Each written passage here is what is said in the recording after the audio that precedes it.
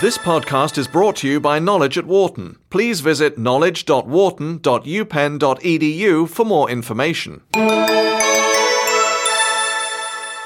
At the beginning of 2008, crude prices are at record highs, creating immense wealth for oil exporting nations in the Middle East. And yet, the Arab economies also face what economists call a demographic bulge of a fast-growing labor force, and the challenge of creating enough jobs for this section of the population.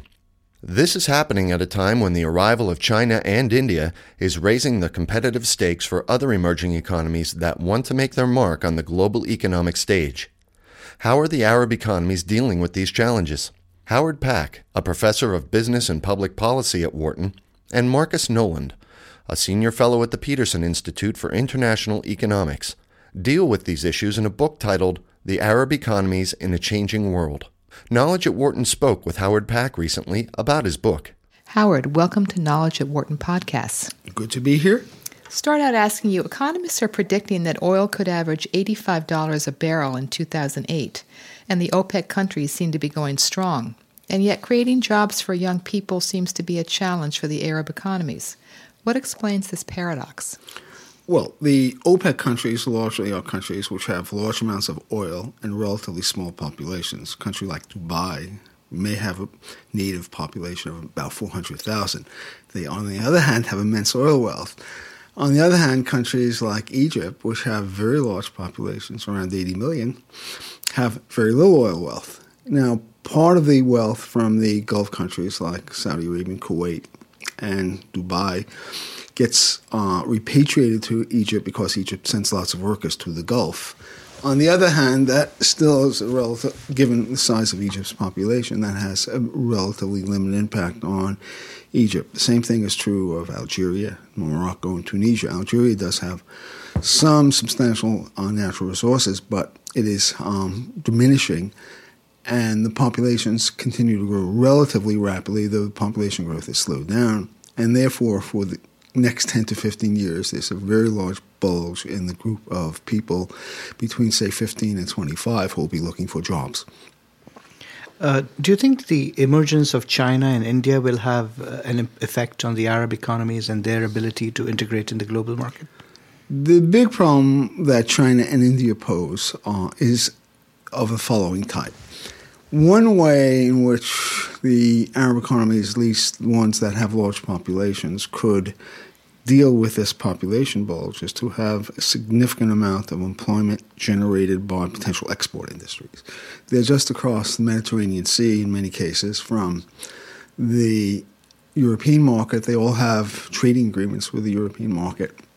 The trouble is that while that was a good model to try to pursue 25 to 30 years ago, whatever the Arab countries now try to do, they face these two extraordinary competitors, China in manufacturing, India in services, and that represents a very serious problem. To try this in 2007 is very different from having tried to get on board this globalization train in 1977. Oil in the Middle East can't last forever.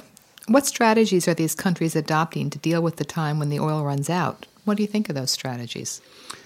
Well, the countries in the Middle East have learned a lot from their experience in the 1970s and early 1980s when they again had a huge bulge in earnings from oil. And in some ways, those resources were frittered away in wasteful projects and to some extent, but much less than often thought, in corruption. What the countries are doing now is quite interesting. Most of them are trying to accumulate foreign exchange reserves. And indeed, several of the countries now have what are called sovereign wealth funds. These are huge agglomerations of capital controlled by the governments. And we know that recently Citibank was able to tap one of these sovereign wealth funds for almost $5 billion. They're also acquiring other forms of assets throughout the world. And so they are hoarding those dollars correctly, or other foreign exchange reserves correctly, in anticipation of these reserves running down. That being said, some of the countries like Saudi Arabia have reserves that will last for a very, very long time. Now, regardless of how they invest the money, overseas, as you gave the example of Abu Dhabi that invested in Citigroup, that's not necessarily going to lead to an increase in employment within the Arab countries themselves. Do you think that there's enough skilled labor in these economies to justify a labor-intensive growth strategy? Well, that's a good question, because partially what has to be done is to improve the quality of the labor force. And in the book, we note that the number of years of education in the Arab countries, including the oil countries, but also the non-oil countries like Syria and Jordan and the North African countries, the number of years of education have been going up quite significantly. On the other hand, the quality of this education is really open to question. Moreover, one of the things that's noticeable is they do not have large numbers of people enrolled in what one might call the critical areas of computer science, engineering, the basic sciences. So therefore, the possibility of taking in technology from the rest of the world and generating jobs for the lower skilled people is going to be limited by this absence of high-tier people. And then the question is, what do you do with lower skilled people? And in principle, one knows what should be done. One has precedents in East Asia, in Korea and Taiwan, which have very similar problems in the 60s and 70s.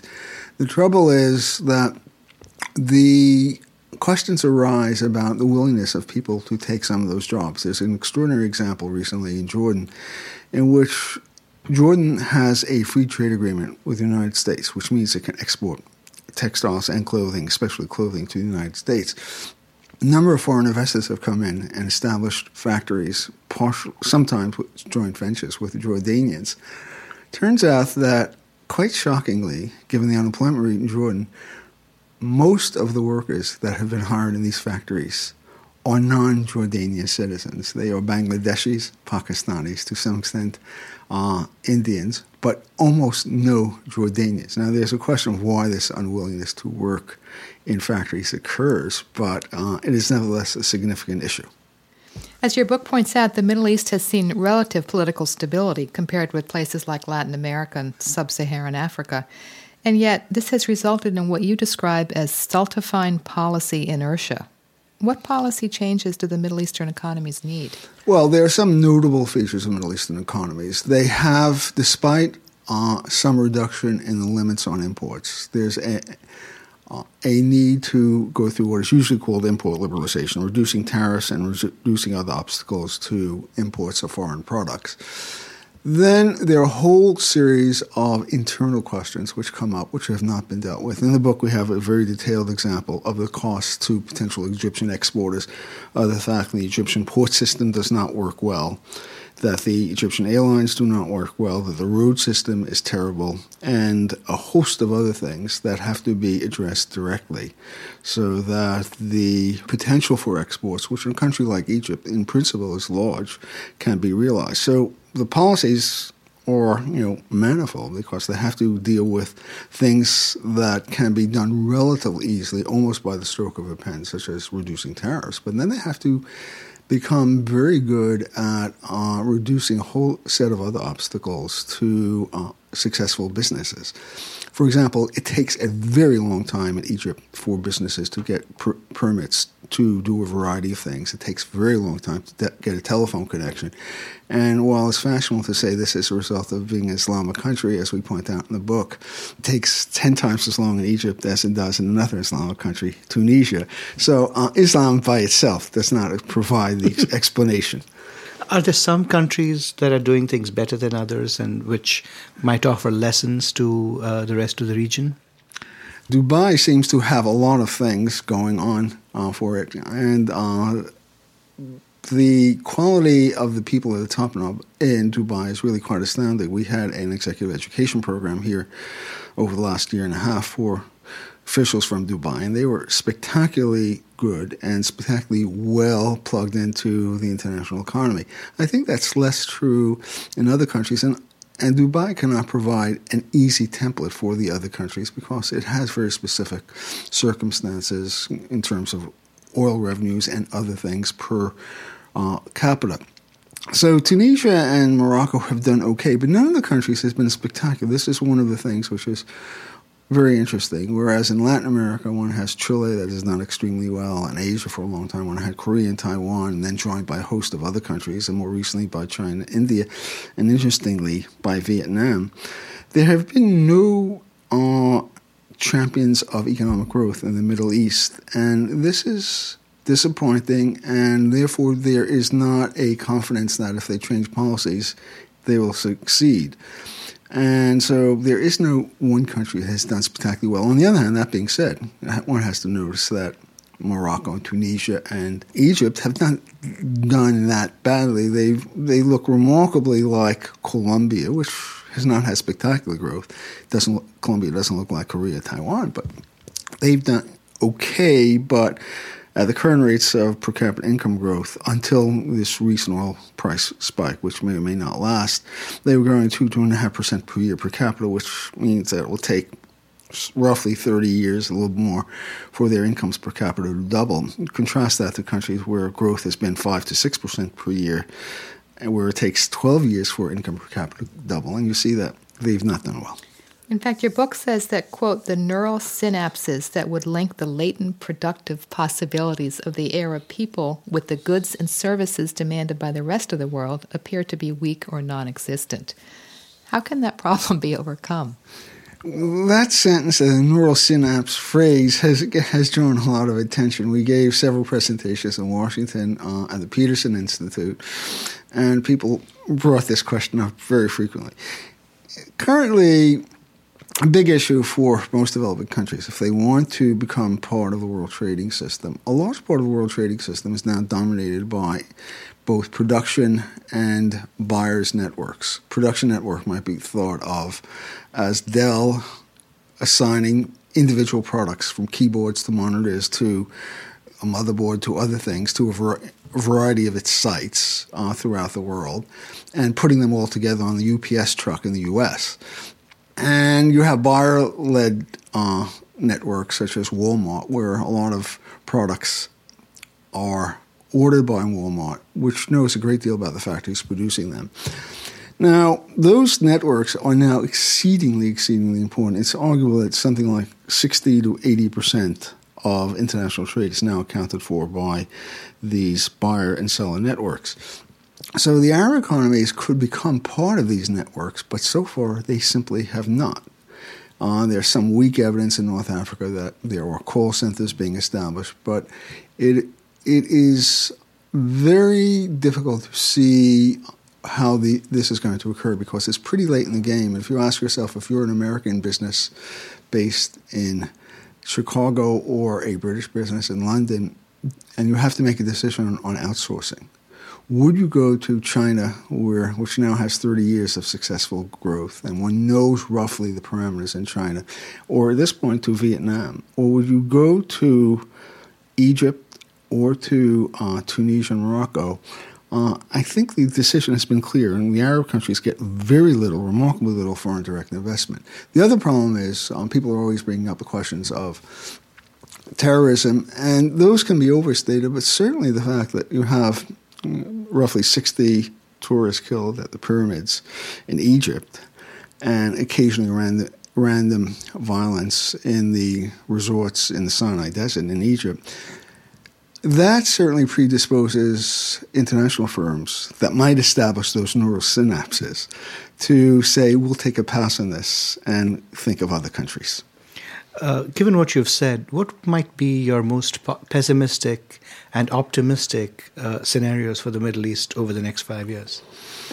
I think one has to think through the political scenarios. The Middle East also does include Iran, and one simply doesn't know what Iran will do. I mean, there are large numbers of people in the Sunni Arab world who are terrified of Iran, and it may deflect a lot of attention towards nuclear weapon development and away from dealing with economic policy.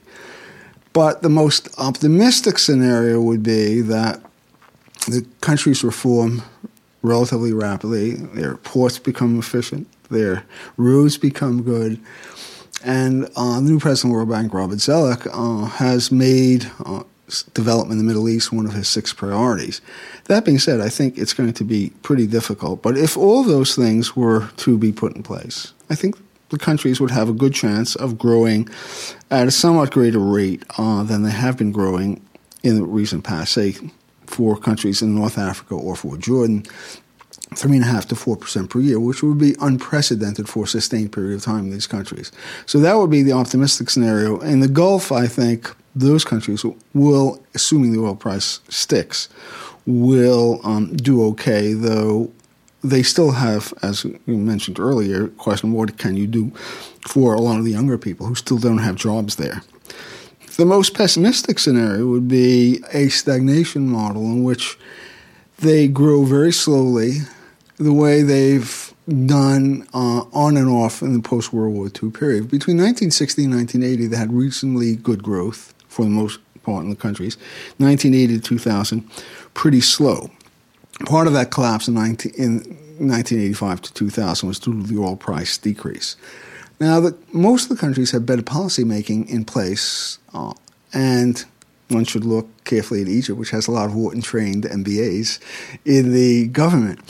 That being said, one can conceive of a scenario in which political extremism, the threat of Iran, and the absence of a determined leadership leads to stagnation. Well, thank you very much for joining us today. You're welcome. Thanks, Howard. For more information, please visit knowledge.wharton.upenn.edu.